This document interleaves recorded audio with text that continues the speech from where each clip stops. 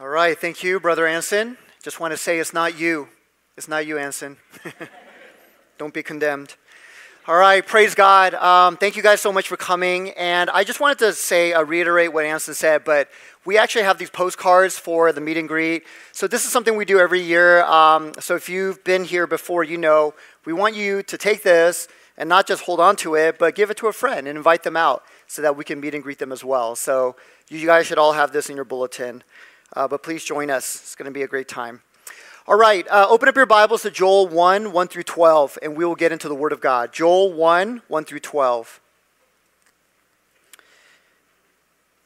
Looking forward to going through this new book together. But Joel 1, 1 through 12, and if you're joining us here in person, it'll be up on the screen behind me. If you're joining us online, it'll be on your screen at home. All right. Can we actually close that door, somebody? I can preach through toilets flushing, but I don't know. It's a little distracting. All right, this is the word of God. The word of the Lord that came to Joel, the son of Pethuel.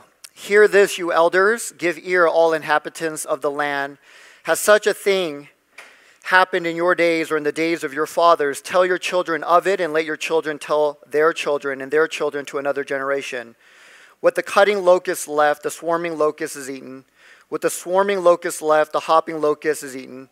And what the hopping locust left, the destroying locust is eaten. Awaken, you drunkards, and weep and wail, all you drinkers of wine, because of the sweet wine, for it is cut off from your mouth. For a nation has come up against my land, powerful and beyond number. Its teeth are lion's teeth, and it has fangs of a lioness. It has laid waste my vine and splintered my fig tree. It has stripped off their bark and thrown it down. Their branches are made white. Lament like a virgin wearing sackcloth for the bridegroom of her youth. The grain offering and the drink offering are cut off from the house of the Lord.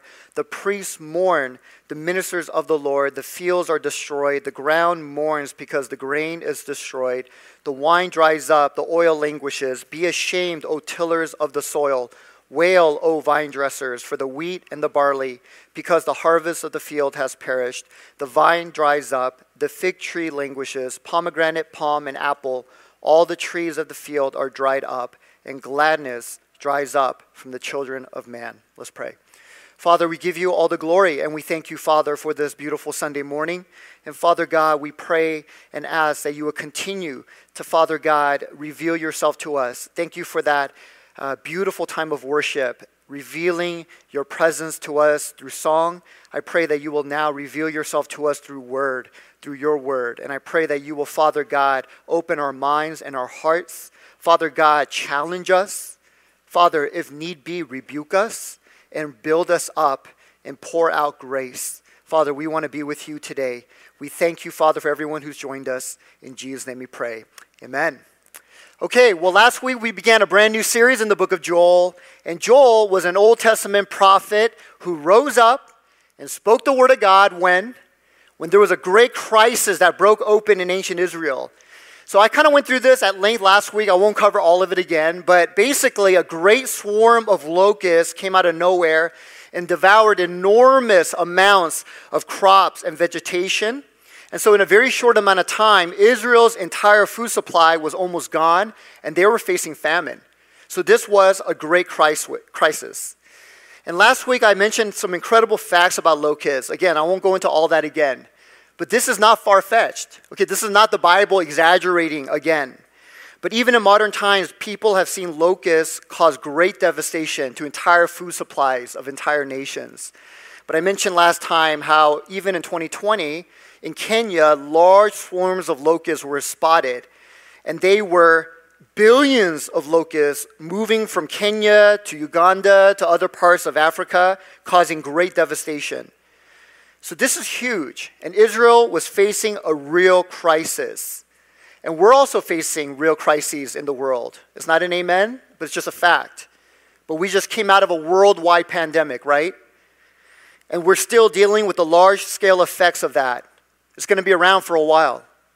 There are also new crises gathering on the horizon, kind of like storm clouds gathering.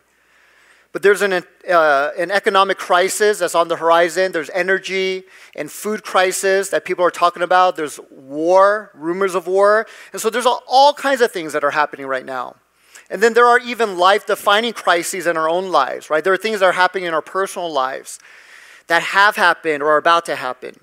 So this is just fact. This is the reality of life. And so in light of all of that, here's an important question that we need to ask. This is the question that I opened up the entire series with. But how should we understand and respond to crises in our lives and in our world? Okay, the moment crisis hits your life, how are you going to respond? How are you going to understand what's happening? Okay, what do you do during those times? Well, during Israel's crisis, Joel rose up and then he gave an answer, a very important answer. And he did it by giving the word of God. And what Joel said was surprising. So it's not what people thought, like, oh, God is with you and he loves you. Yeah, that was part of the message, but it was very different. It was much more than that. His answer was very surprising. But this is what he said. He said, here's a great crisis. Do you see what is happening all around you? This is the day of the Lord. He said in Joel 2, verse 1, let all the inhabitants of the land tremble, for the day of the Lord is coming, and it is now here. Okay, it is near, it is here. So that was a very surprising answer, totally unexpected. Because for the Israelites, the day of the Lord was not a day of judgment. Yes, it's a day of judgment for Gentiles, non-believers, pagans. But for us, we're the people of God. So for them, the day of the Lord was supposed to be a day of great salvation and great blessing. And yet Joel came and said, no. If you are living like everyone else, if you're living just like the nations around you, then the day of the Lord will be a day of judgment. And with the coming of this crisis, that day is here. See, it was very surprising. It was actually a shocking message. And then he didn't stop there, but then he said, this day of the Lord that you see in front of you is actually a reminder. It is a sign. See, when I used to drive from LA all the way to NorCal, my family lived up there. When I was in college, I was down here. And I remember driving on the 5 freeway, and you become kind of like a zombie because there were no signs, nothing. And so you're kind of zoning out, going up on the 5. And then all of a sudden, oh my gosh, you wake up. Why? Because you see a sign. And you're like, oh, I'm only 300 miles away from home, right? Or I'm only 200 miles. Now I'm 100 miles. But you wake up. Why? Because there's a sign. And so this is what Joel is saying. There is a sign, and this crisis is it. Is this the day of the Lord? Yes, it is. God has come to us in judgment. But this is also a sign pointing to a greater day that is coming, the final day of the Lord. And Joel said, if you don't take this opportunity now during this crisis, if you don't understand what's going on, if you don't care what's going on, and you don't take this opportunity to repent and return to God, he said, then that final day of the Lord will also come upon you suddenly and be a day of great judgment, even greater judgment than now. This was Joel's message. But then he doesn't end there. And in the second half of the book, he went on to say, but if you repent, if you return to God, if you see what is happening in your life and around the world, and you're not just like, but you notice what is happening. There's great crisis. And you return to God. This is a sign pointing also to a greater day of judgment. You return to God. Then God will pour out his blessings upon you, unimaginable. This is Joel's message. Not only here and now, but on that day as well. God will pour out his blessings. He mentions specifically he will defeat your enemies. He will restore all the years that the locusts have eaten. And he will, most of all, pour out his spirit upon you. Okay, that was the greatest blessing of all. So all these things will happen if you will just return back to God, if you notice what is happening and you run to God. And so this was Joel's shocking message. So let me ask again, how will you respond when crisis breaks open in your life and in the world? Okay, well, how are you going to understand it? What are you going to do? Well, according to Joel, this is what we need to understand, everything that I just said. This was the word of the Lord. So to summarize again, there is a life-defining crisis headed our way. Okay, it is called the day of the Lord. It is a day that God has brought. And this is how we need to respond. But when you see the day of the Lord coming, and it is now here, I'm talking about just a crisis that defines your life, then we need to remember that this present day of the Lord is just a sign pointing to that greater day. Okay, we should immediately think that. If you are shaped by the Word of God, if you are really deep in the Word of God and you understand it, then you should immediately think that, okay, this is pointing to that day when Jesus comes back. I'm reminded of that. And because you're reminded of that, then you're going to immediately, in this day of the Lord, in this crisis, repent and turn to God. Whatever needs to be repented of, whatever is going on in your life that is not of God, you turn back to God, you come to Him, you seek Him. And if you do that, God has promised all kinds of blessings will be poured out on your life. And the greatest blessing of all is He will pour His presence out on your life. I will pour out my Spirit upon all flesh. So is that clear? So in a nutshell, this is Joel's message. And please come back because there's a lot more to unpack. You're like, okay, I don't have to come back. I know the book of Joel. No, come back. But this is his message in a nutshell, and it is all God's grace. See, during a time of crisis, when God speaks, and He does, and He has in the book of Joel elsewhere, many times. But when God speaks, that is God's grace on your life, on my life. Okay, this is why He's giving us the Word of God. It's His grace. So today, as we go into the actual content now, I want to ask another question. But do you trust God in times of great crisis? Do you trust Him? Do you trust God? Even knowing that God brought this or allowed it into your life. And there's really no meaningful difference between the two. I know sometimes people try to soften it. Oh, He allowed it. He didn't cause it. Well, if God is almighty and He knows all things, He knows the future, He could have stopped it, but He allowed it. I mean, is that very different from causing it? It's almost the same thing. But whether He caused it or allowed it, He knew He could have stopped it, but it came anyway. So even knowing that this crisis is here now because God allowed it or caused it, do you still trust Him? Do you trust Him? So that's the question. And hopefully as we work through the book of Joel, this answer is going to become clear to you. Do you trust Him? Now, even asking this question up front right now, I know it's very hard for modern people to kind of hear this. Maybe you're struggling right now. You're like, I don't know. I don't like this. Okay, God causing crisis to break open in my life. I mean, do you know what happened to my family recently? Okay, do you know the person that passed away in my family terribly with cancer? Okay, do you know the injury that happened to a loved one in my life? I mean, you don't even know what happened to my life. And you're right, I don't. But I still stand here today saying, even if God caused those things, and He allowed those things, which we know is true, He allowed it at a minimum, can you still trust Him? Okay, this is hard for modern people to wrap their heads around, to accept. And in fact, in ancient times, people had a much easier time accepting this truth and trusting God. And it's not because ancient people were more superstitious, and we're not. In modern days, we're scientific. So we have a harder time. No, that's not why ancient people had an easier time and modern people have a harder time accepting this. That's not the reason. But the real reason why is because ancient people were more humble about their limitations. And modern people are more confident. And I would say for some, even arrogant in their ability to know things that we simply cannot know. Okay, that's the real reason. It's not because ancient people were superstitious so they trust God. We're scientific now, so we don't really trust God. Especially a God who brings crisis. No, that's not the reason. We simply believe we know things that we cannot know. So what do I mean? Well, for example, many people use the problem of evil as their reason why they don't believe in God. And I've talked to a lot of people. I used to go out on the campus doing a lot of evangelism, and I met a good number of people. They said, I don't want to hear it. I don't want to believe in your God because look at all the evil around. I can't believe in that God. So people use that as an argument against God. And this argument basically goes like this. If the Bible is true and God is all-powerful and He is all-loving, He is all good, then this all-powerful, all-loving God would prevent evil from happening, right? That's just obvious. If you can stop evil and you have the desire to stop it because you're loving and you're also all-powerful, then you would do it. If I saw my child running out into the middle of the street, I wouldn't be like, oh, I wonder what's going to happen. Maybe he'll learn a lesson. I will run there and grab my child and prevent him from being hit by a car. So this seems obvious to everyone. And yet, we look around the world and evil exists. Lots of it, all throughout the world. For example, like locusts bringing famine. And we're not talking just about bugs here, eating a lot of crops. We're talking about if famine hits, then children are starving. Children will die. We're talking about terrible diseases where people are literally eaten from the inside out and they die a terrible death. We're talking about things like rape. We're talking about things like molestation. We're talking about abuse, all kinds of stuff. We're talking about earthquakes that collapse buildings and kill people. There is lots of evil in this world.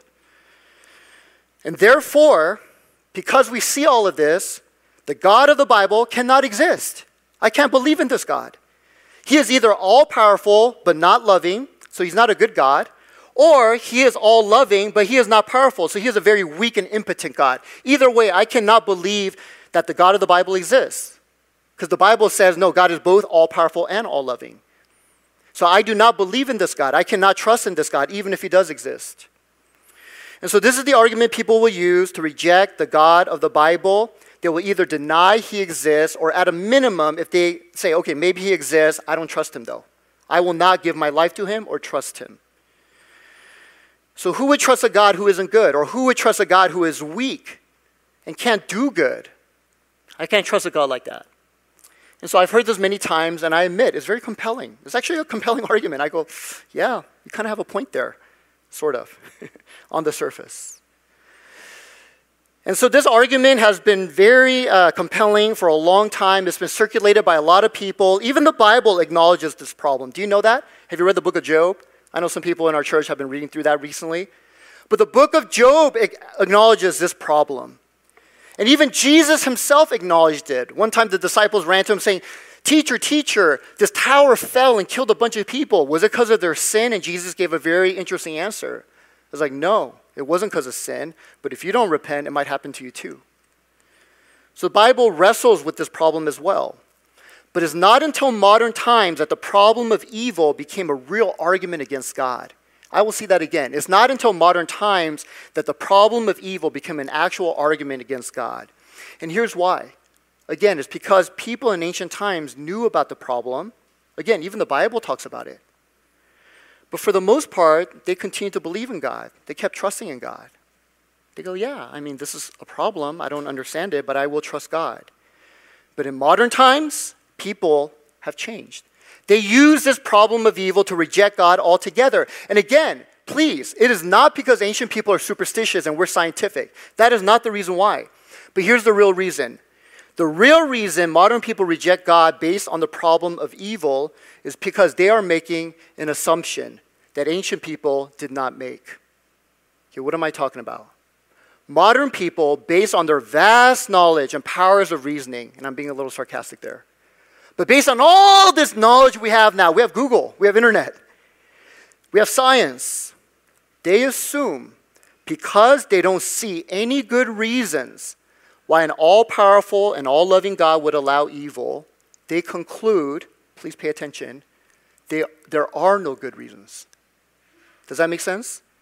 They assume, people today, maybe some of us here, we assume because we don't see any good reasons why an all-powerful and all-loving God would allow evil, we conclude there are no good reasons. There can't be. So modern people think to themselves, I can't think of one reason why an all-powerful, all-loving God would allow evil in the world, so there must be no reason. Okay, there must be no reason. And therefore, I don't believe this God exists. And that is a very bold, and I would even add arrogant statement. Okay, that's very arrogant. Okay, that is an assumption that ancient people, for the most part, did not make.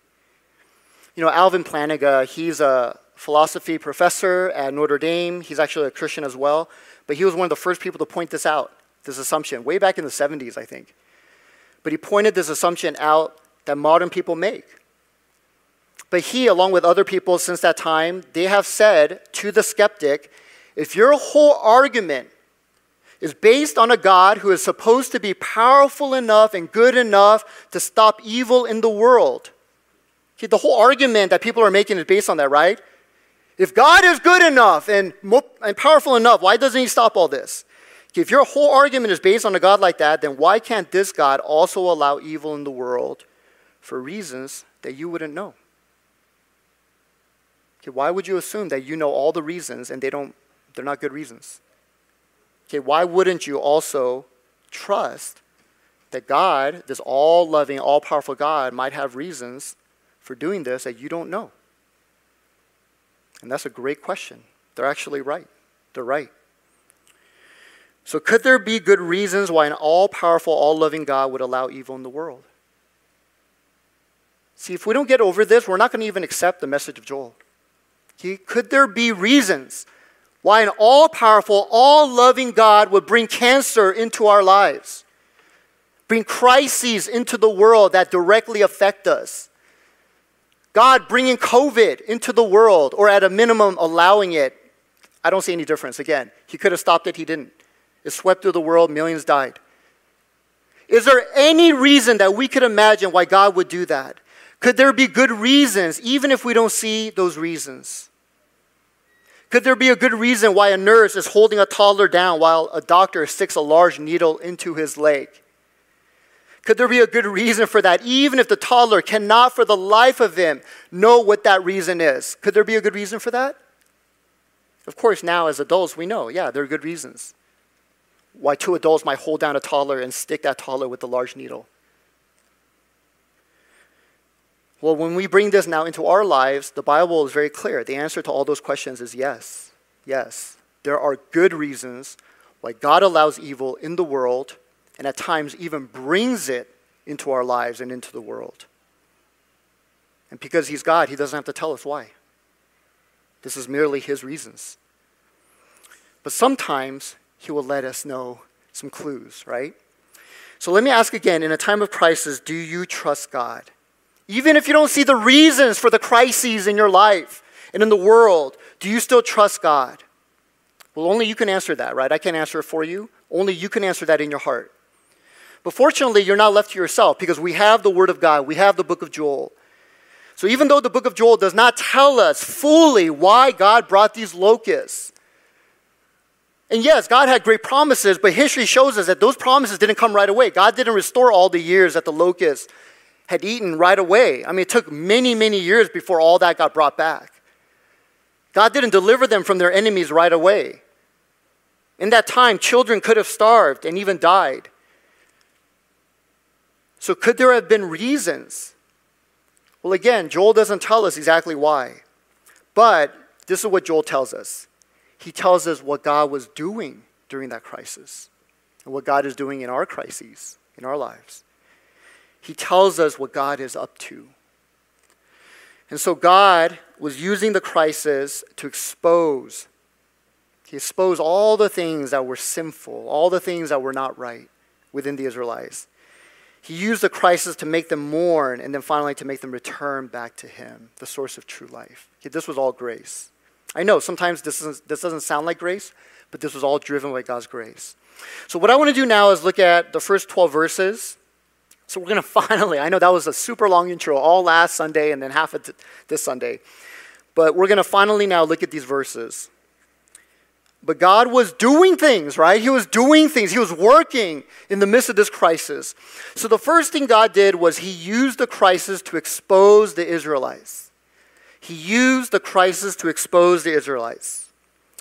So in the opening to the book of Joel, Joel makes it clear that this great plague of locusts was more than an agricultural disaster. It was way more than that. But we know that this was more than that because Joel used apocalyptic language. So for example, in verse 4, he mentions 4 different kinds of locusts. Okay, I don't want to make too much of this.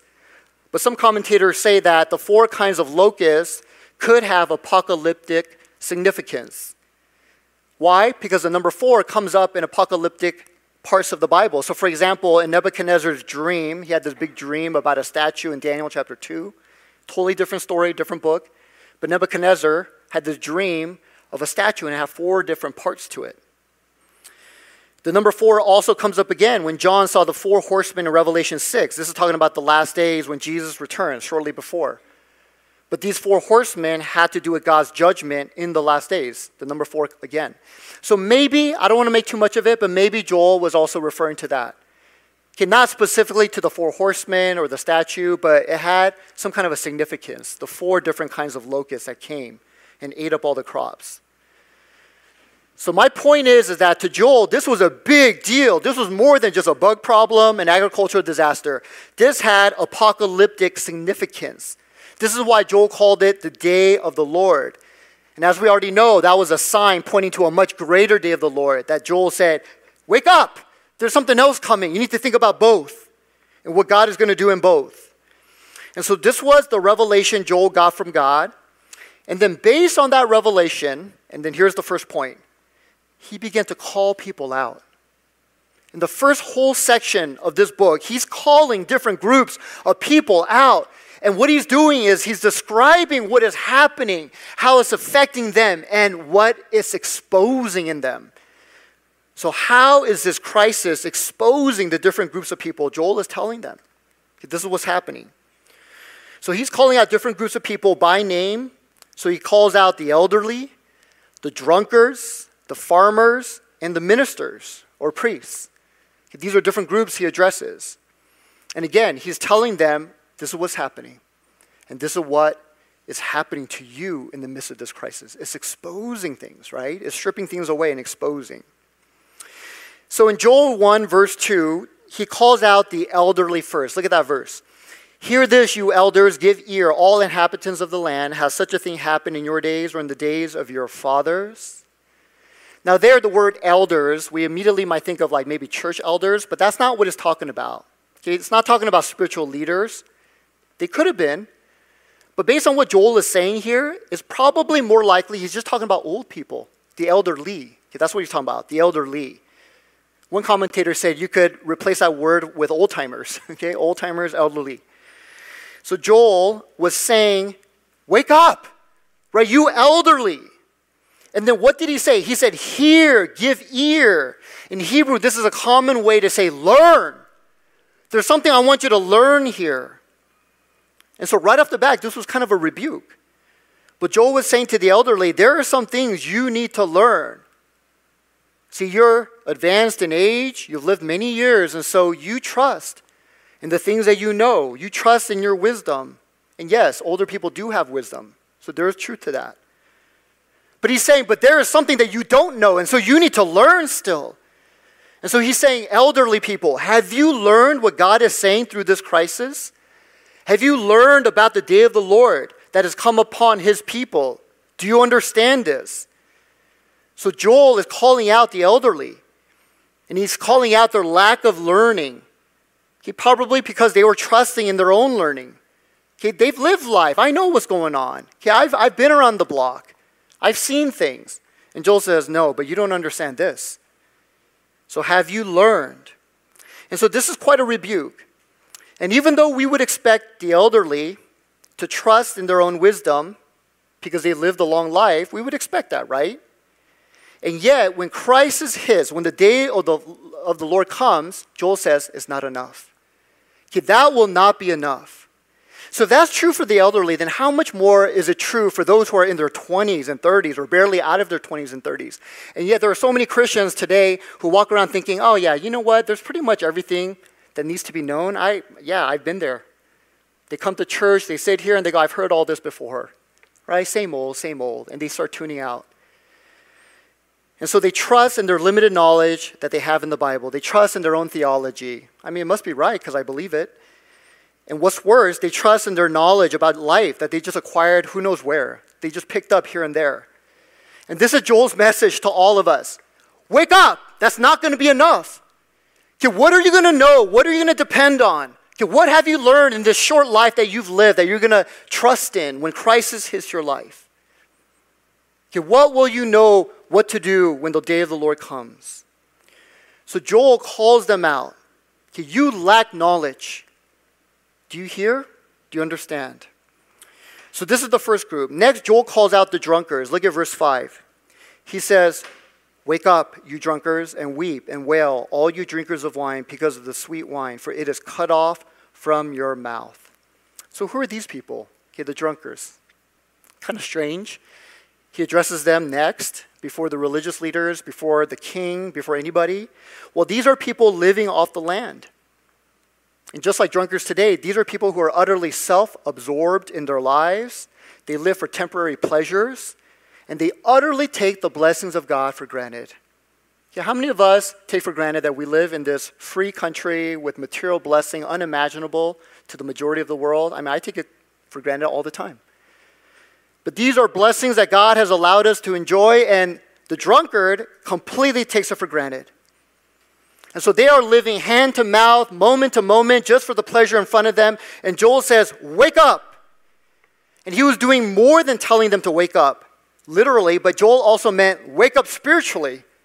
So he wasn't going around just kicking drunk people going, wake up, there's a great famine here. But he was saying, wake up spiritually.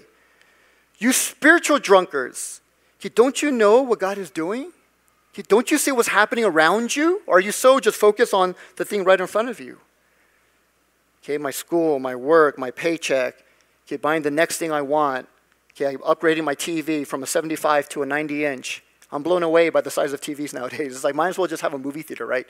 It's like, I'm just focused on the next vacation, right? I'm just focused on the next movie I got to watch, the next meal I'm going to have, the next friends I'm going to hang out with. And yet Joel says, don't you see what's going on? You are in the middle of a crisis. And Joel says, this crisis has cut off the wine from your mouth.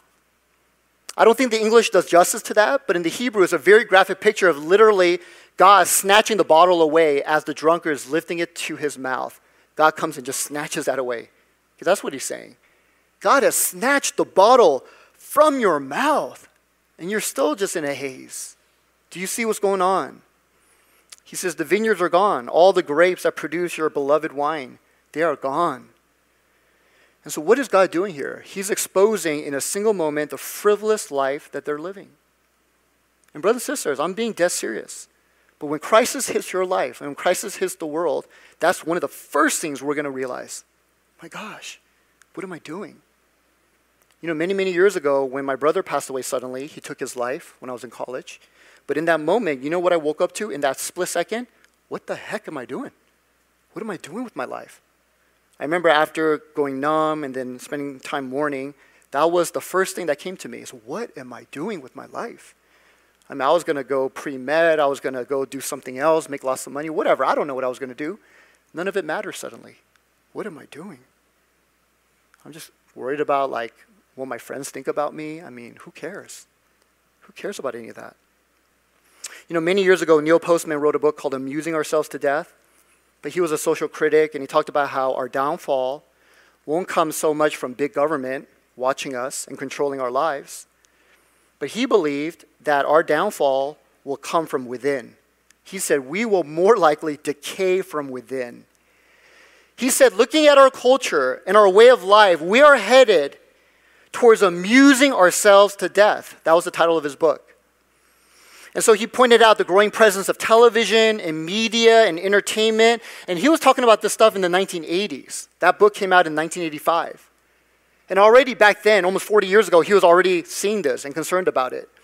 And Postman, who I don't think was a Christian, and this was not a Christian book, but he says spiritual devastation is more likely to come from an enemy with a smiling face. In other words, it's the things that entertain us, that we love to do, that we're so wrapped up in day to day. This is where spiritual devastation will more likely come. Again, he said that long ago in the 80s. So imagine if Postman was still alive, what he would say today. What would he say today? With billions of hours of media streamed every day. Again, I'm blown away by that stat. Billions of hours of YouTube streamed per day. Per day. By people around the world. It is insane.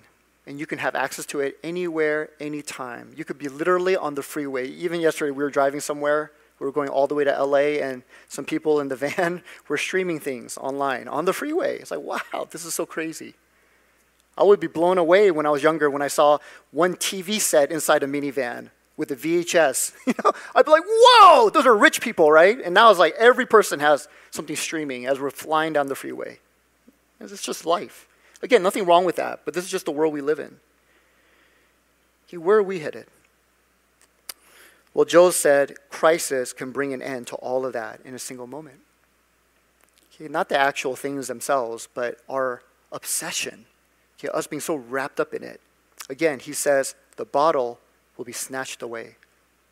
Literally, as we're raising it to our mouth, God just says, nope. So God will expose our self-absorbed, wasteful, frivolous lives in a single moment. Okay, this was his call to the drunkards. But that's not all. Next, he called out the ministers. The ministers.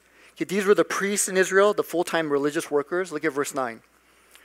Joel said, the grain offering and the drink offering are cut off from the house of the Lord. The priests mourn the ministers of the Lord. So here, Joel, he's actually appalled by this.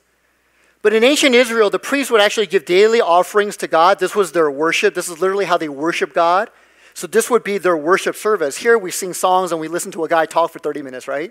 But back then, worship actually had a lot of other things. They would offer grain offerings and drink offerings, wine made from the finest grapes. They would even offer things called peace offerings that were a mixture of grain and bread. And of course, they offered animals as well. But a large part of these offerings, their worship, came from the fruit of the land.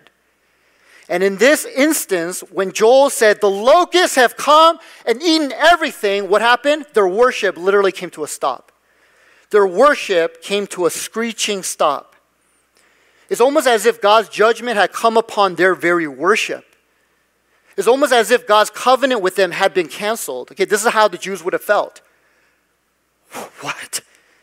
This locust plague came, and you're telling us God brought it, and it brought an end to our worship?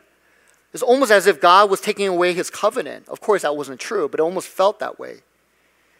And because of that, the priests were mourning, and Joel was horrified. But even in this, God was showing grace. Why? Because he was stripping things away within the religious system and the priests and the ministers and all the religious people, and he was exposing them. He was exposing their sin. He was revealing their trust in their religious activities more than God for their righteousness. And we know this is true because when Jesus got here, this is what he encountered again and again. Jews who constantly told him, we're children of Father Abraham. We are righteous before God. We don't need to listen to you. Why? Because we do all these things. We keep the Sabbath, we tithe, we go to the temple, we offer these grain. So God exposed that. Their trust in their own religiosity more than God for their righteousness. Their desire for the blessings of God more than God himself, all the while making motions of worshiping God. So literally taking the worship of God itself and using that to worship something else. Okay, that's what Joel is pointing out. And God revealed all that. Jesus said it best, honoring God with your lips while your hearts are far away. And so all of this was revealed, and God brought it to an end. He said it's going to end now.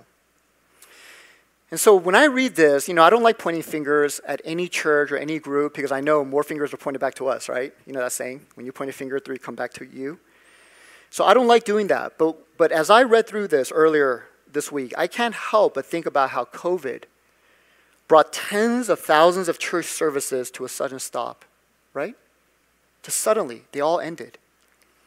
Now, eventually, they started up again online. They started meeting outdoors in parks. But for a little while, they all came to an end. And I can't help but think of all the pastors that I heard during that time who left the ministry shortly afterwards. Some felt genuinely called by God, and I'm not questioning that. But others, I remember reading, that they left the ministry because, I don't know, this isn't what I signed up for. Okay, I didn't sign up for online ministry. I didn't sign up for churches that are half the size of what they used to be. And they just left. But as I saw all of that, I can't help but make the connection between that and what Joel is saying. God will bring all of this to an end. Yeah, I see what's going on. I'm ripping the curtain off. I'm exposing. It's coming to an end now. Okay, this is the day of the Lord. And I want to emphasize, it's still God's grace. Right? Even though it's like, oh my gosh, what is going on? We can't even have church. We can't even gather together and celebrate and worship. Even in that, it is still God's grace because he is exposing so that we can return. And then finally, Joel, he called out one more group, the farmers. Okay, the farmers. Look at verse 11 through 12. He said, be ashamed, O tillers of the soil. He's talking about farmers. Wail, O vine dressers, for the wheat and the barley, because the harvest of the field has perished. The vine dries up, the fig tree languishes, pomegranate, palm, and apple. All the trees of the field are dried up, and gladness dries up from the children of man. So here, Joel is calling out now the final group, the farmers, the workers who are working diligently and tirelessly. These are people who find deep satisfaction in their work. They find joy in their work. And that's a good thing. The Bible says work is from God. Before Adam and Eve fell into sin, there was work in the garden. Work is from God. But Joel says through this crisis, God has cut off even their work. Even the farmers can't do what they do. Even their work has stopped. And because of that, their joy in their work has dried up. It says here, the gladness. And here it's talking about when the farmers would bring all the harvest in. In ancient times, we don't think about it. We don't relate to this. But in ancient times, that was a big deal. It's like winning the lottery. You would gather all the harvest, bring it into your barn, and you would have a huge party. We see a picture of that in the book of Ruth. They have this huge party where they drink and celebrate and sing and worship. And even that has come to an end. Your joy in your work is done. And even here, God is stripping everything down to expose. Expose what? Well, maybe these farmers made work not only a good thing, but they made it the highest thing. Okay, this was the ultimate thing. They took work, which in its proper context is a gift from God, and they turned it into their provider. Okay, don't miss that. Work is my provider. Of course work provides. That's where I get my money from. Not from God who gave me the ability to work, but I get money from work. Work provides. And because of that, work is security. Work gives me security. Work actually gives me much more than that. It gives me my purpose in life. It gives me my identity. If people ask me, what do you do? Then I tell them what I do, but I know it's more than what I do. It's who I am, right? I am this. I am a teacher. I am a dentist. I am a doctor. I am a lawyer. I am a homemaker. And that's fine, right? We understand that. But we also understand what that means. And so these people, they probably did turn their work into their provider, their security, their purpose, which should have been what? It should have been God. And so if someone sees work as the provider of all good things, then work literally becomes what to that person? It becomes God. Work is God. I know we don't say it in those terms, but that is what it is. Work is God. It is a God that gives them financial security. It gives them the things they need. It gives them a certain lifestyle. It gives them a level of honor. It gives them significance. It gives them identity. It gives them a reason to wake up in the morning. Not God, but work. Okay, this is why I wake up. This is why I live my life, because of my work. Okay, it is their purpose. And yet, what happens to all of that in a time of crisis? What happens to everything that you have built from your work in a time of crisis? I'm talking about life-defining crisis, not you getting a parking ticket. I'm talking about a world-shaking, life-defining crisis. What happens to your work and everything that you got through work? It all comes crashing. Okay, that's Joel's point here. It comes to nothing. And this is why out of all the groups of people Joel called out, he told the farmers, be ashamed. He didn't say that to any other group, but he told them, be ashamed, verse 11. Okay, why shame? Okay, why did he say that? It's because look at all the energy, effort, time, devotion, commitment. Look at how you spend every waking hour to work, to get things, to be things, right? You built all this up, and in a single moment, it's nothing. It's all gone. And so he tells these people, you be ashamed. Be ashamed of how you've been living. Be utterly ashamed. And unfortunately, for many who worship the idol of work, when their work is taken away, it's more than shame, right? Shame is the least of their problems. For many, they lose their will to live. Okay, I lose my work. I lose my will to live. They become crushed. Back in 2020, I remember Forbes magazine ran this huge article. It was titled, Grappling with the Rise of Work-Related Suicide During the Pandemic. Again, if our life is just work, school, Starbucks, and hanging out with friends, we're not really aware of what's going on, right? We don't really know. But during the pandemic, lots of suicides were happening. The rate of suicide shot up. And a lot of it was work-related. You might even know some people. It's because during the pandemic, things were so shaken up, people either lost their jobs, they couldn't find a job. The jobs that they had, it fundamentally changed. You couldn't go into work and see coworkers. You couldn't do the things you used to do. And so a lot of people, when they lost their work, they lost their will to live. Suicide shot up. And so God, in a single moment, reveals all that. He rips it all back, and he says, look at what you guys are doing. And again, I emphasize this, it's all grace. It's grace. It's grace. God wants us to be better, to heal, to become better, I should say. Not us strive to be better, but become better, to be healed. So all these things are things that were stripped away. They were exposed suddenly by God himself through a crisis. So again, do you trust God? That's the big question. Do you trust God when crisis hits your life? Well, God is working. And another thing that he does, and we're going to just mention these last two, and then we're going to look at it more later. But he strips things away and exposes. Why? So that he can cause us to mourn. So this is the second thing he does. He causes us to mourn. So if you look at the first several verses in Joel 1, you see this. But in verse 5, it says, weep and wail, verse 5. In verse 8, he calls people to lament, like a virgin wearing sackcloth for the bridegroom of her youth. You know what that is? We just kind of skim over this, but let me just stop for a moment. But this is somebody who just got married. They found the love of their life. They just got married, and during their honeymoon, one of them dies. I remember reading not long ago something like that happening to a couple. My goodness, we finally did it. We are married. I'm married to the love of my life. I will spend the rest of my life together with you. And boom, one of you die. Okay, this is what it's saying. Lament. Mourn like that person who just lost their newlywed. He goes on to say, the grain offering, the drink offering are cut off from the house of the Lord. You priests, you mourn. You ministers who serve God day and night, you're so religious. You're doing so many things for God. You mourn. And then finally, he tells the farmers and the workers, you be ashamed because your gladness has dried up. You're already mourning. You have nothing to celebrate today. So he's clearly calling people to mourn. And briefly, let me just mention this, but there is a world of difference between worldly, self-centered mourning and godly, God-centered mourning. But there is a world of difference. And what Joel is calling people to is godly mourning. Godly mourning. Well, what's the difference? Well, true mourning will always lead to true repentance because you've grieved God and God alone. I've already covered this, I think, 2 weeks ago. Our last message in Galatians. But true mourning will be stirred up because you have sinned against God. You have offended him. Right? You have replaced God with other things. That's true mourning.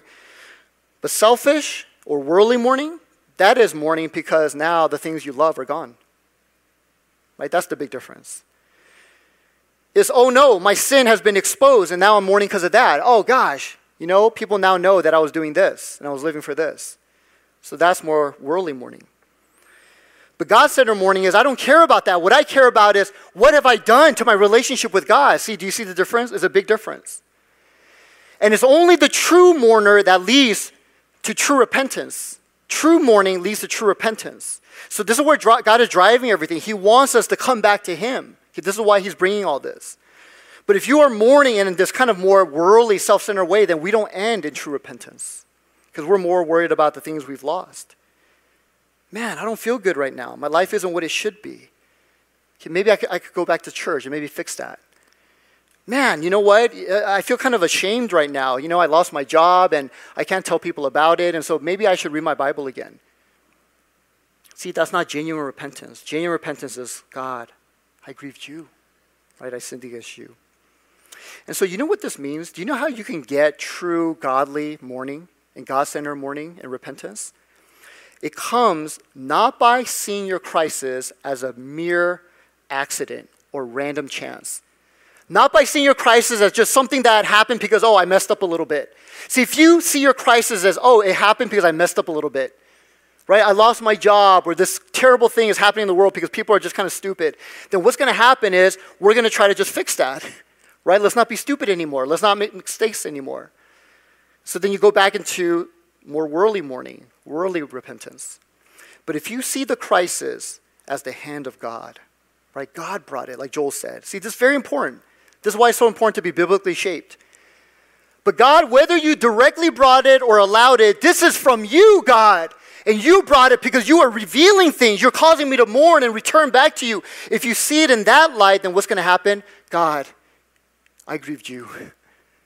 God is you, right? You're the one that I need to make right with. Right? It's not just a mistake I need to correct. It's you, God. I need to come back to you. See, these are very, very different, brothers and sisters. And so this is why Joel made it so clear. Okay, don't you see what's happening all around you? Okay, this is God. This is the day of the Lord. So not only see what he's exposed, but mourn. Okay, mourn because of your relationship with God. Mourn with how you're living before the living God. Don't you know how much he loves you? This is his grace. So once you mourn, once you really see what God has done, that he's brought this so that he can bring us back to him, then we will return. We will return. And let me just read these verses and then we're going to close. But Joel said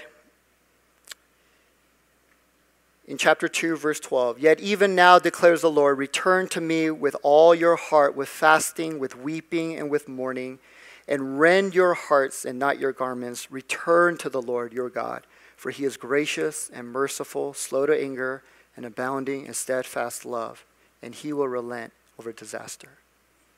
So clearly, all of this is driving towards that. You need to come back to God. Amen? Come back to God. And I love what he says here. Don't just rip your clothes. I heard this one pastor describing how he literally saw that happen. But he was at some funeral, and this was in modern day, and there was a guy wearing a nice suit, and because his mother or somebody had passed away, he was so grieved, he literally just started ripping his suit. Just mourning. He was like, all the regrets and all the things. And I'm not making fun of that. I mean, he must have been torn up inside. But people literally do that. They just rip their clothes, right? Oh my gosh. Joel says, God doesn't care about that. Rip your heart. Tear your heart in half. Don't you see what's going on? God's saying, please, I'm bringing this into your life to reveal things, expose things, to cause you to mourn, not because you lost your job, not because you aren't having a good time anymore, but because of what's happening between us and me and you. And so he's saying, rip your heart and return to me, and I will receive you, and I will restore. Okay, I will remove the disaster. Amen? So that's the clear call to repentance, and next week we're going to look at that. That's what Joel goes into. So let's just come before the Lord right now. But I believe God, he is making such a clear call. Okay, this stuff is serious.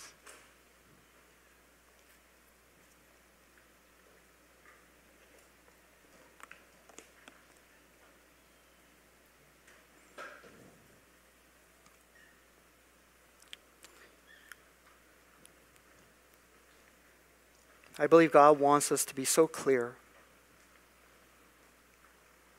on what he's doing and how he works in a time of crisis. And maybe he's put this upon my heart to preach through Joel because he's preparing us. I don't know. But maybe God's preparing us.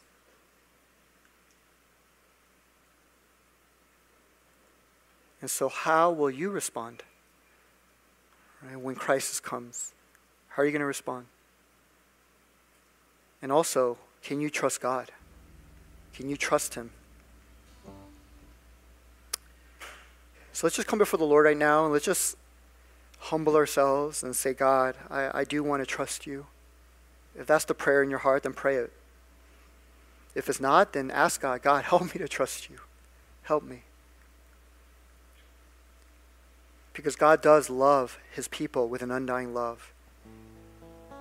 And ultimately, the message of Joel was one of great hope, of great promises.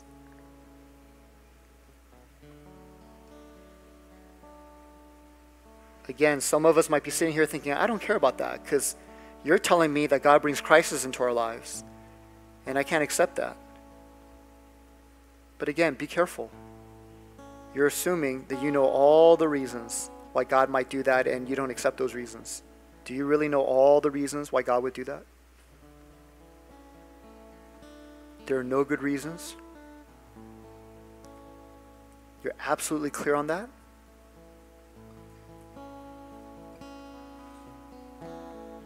that God would not have one good reason, not even one, to bring crisis into our lives.